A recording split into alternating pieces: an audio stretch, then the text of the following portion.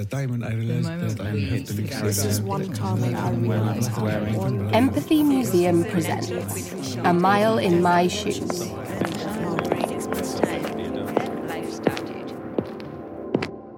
These shoes are boxing shoes. They are bright cobalt blue.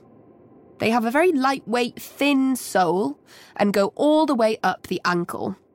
They have a triangle pattern embellished on the side and are Nike. They look really fun. These shoes belong to Ramla. This is her story.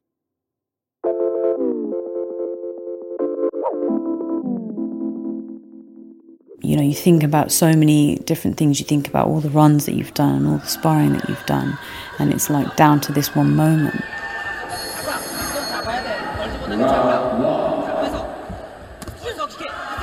But then the moment you step through those ropes, like everything that's going through your head literally vanishes and everything is silent.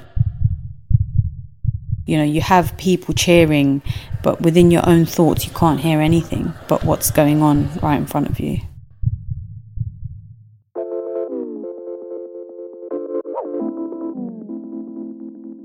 My name is Ramla Ali and I'm a Somali boxer. Within the last year I've competed in 9 international tournaments and won 4 golds and 1 silver.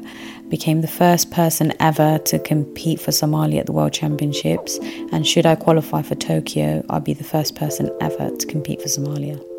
Which, fingers crossed. Yeah.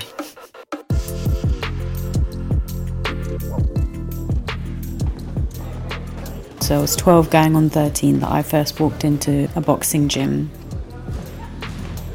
And all I remember was just like angry men punching the bags and like the smell of like sweat, a bit of feet. And it was so intimidating.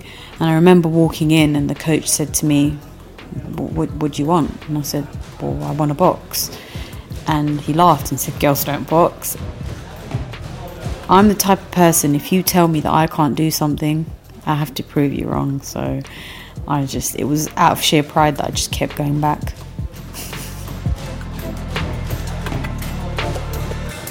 My mum always thought that I was going to the leisure centre when I was going to the gym. And that's just the way it stood for a really long time.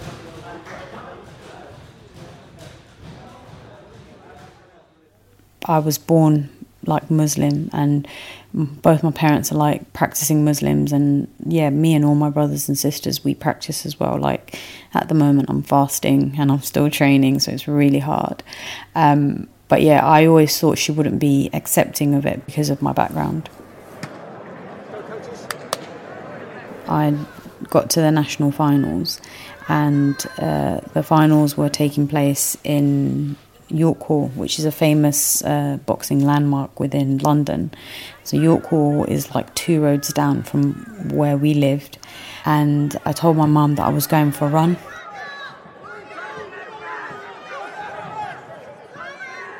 So I went to York Hall, I competed and went back home, and you know, I just won the national title, but my mum just thought I went for a jog. So bizarre. I've been boxing in secret for about 10 years before she found out. Yeah, it's a really long time.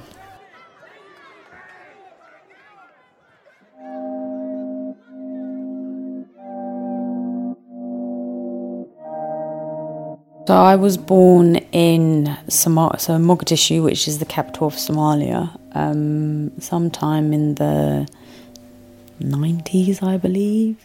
I say like I believe because as a refugee, as most refugees, don't really know our date of birth, so don't know the day, the month or the year that I was born, so it's like a guess. I have 3 brothers and 2 sisters. I had another brother, but he unfortunately died in the war, which is the reason why we came to the UK.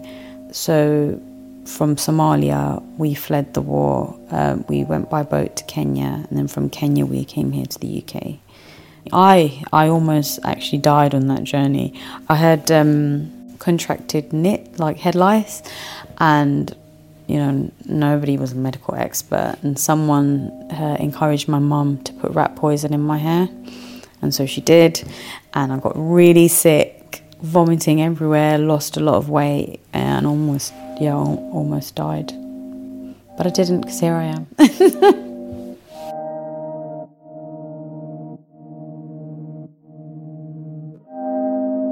Growing up in London, you were always ashamed of being an outsider, like a Somali or, someone that wasn't born in London. Especially because I was bullied a lot in school as well. I didn't want to add to the bullying, So yeah, I was bullied for being overweight in school.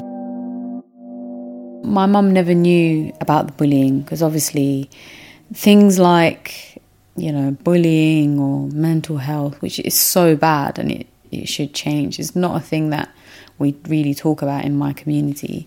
So I didn't tell anyone. But she bought me the membership to the leisure centre just to help with my self-confidence. She knew without me talking about it. From there, the rest is history.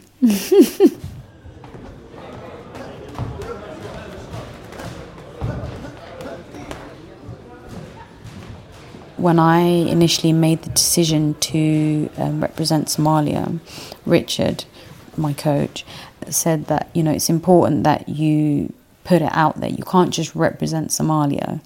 So what I decided to do is I did an interview with a Somali news channel. I was so scared because I knew my mum would see it. That piece went out and my uncle saw that piece. He rang me up and he told me how proud he was of me. Word for word, he said, "It breaks my heart to know that you've been doing it in secret for so long." And he said, "What's the issue? Why are you not going for it?" And I said, I'm scared of mum. And he said, "Don't worry, I'll talk to your mum and I'll make sure that she's on board and she's supportive." And I think for my mum, she was always worried about what other people would say about me. But the moment she knew that everyone was supportive and, rallying behind me, and that's when she became my biggest fan.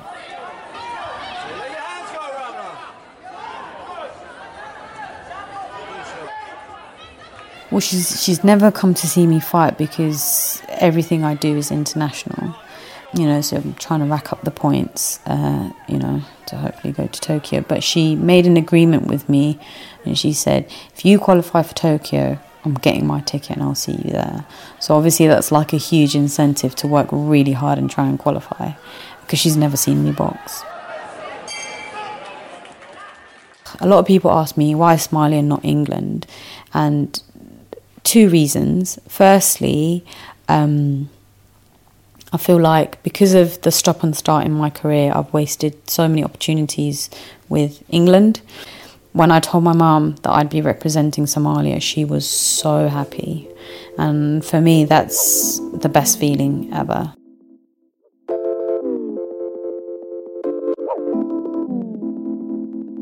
Sport is about inspiring the next generation, especially young girls in Africa.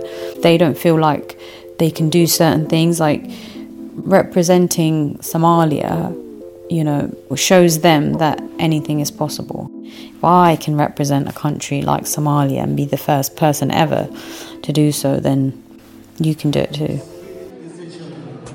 Winner by 3-2, blue corner, Ramla.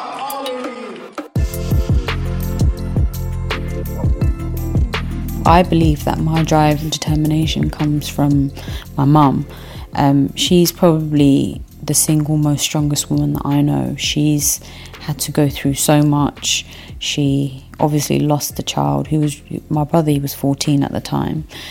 Yet she's just seen so much, and how she holds herself still and how strong she is. That's probably where all my drive has come from.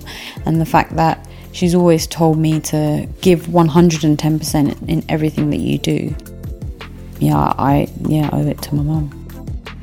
She's a superwoman.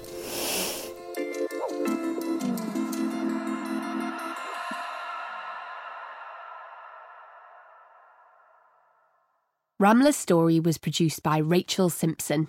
Her shoes are part of a growing collection of footwear hosted by Empathy Museum's A Mile in My Shoes exhibition. The shoes and stories come from all over the world. Follow us on Twitter, Facebook and Instagram to find out where we are going next.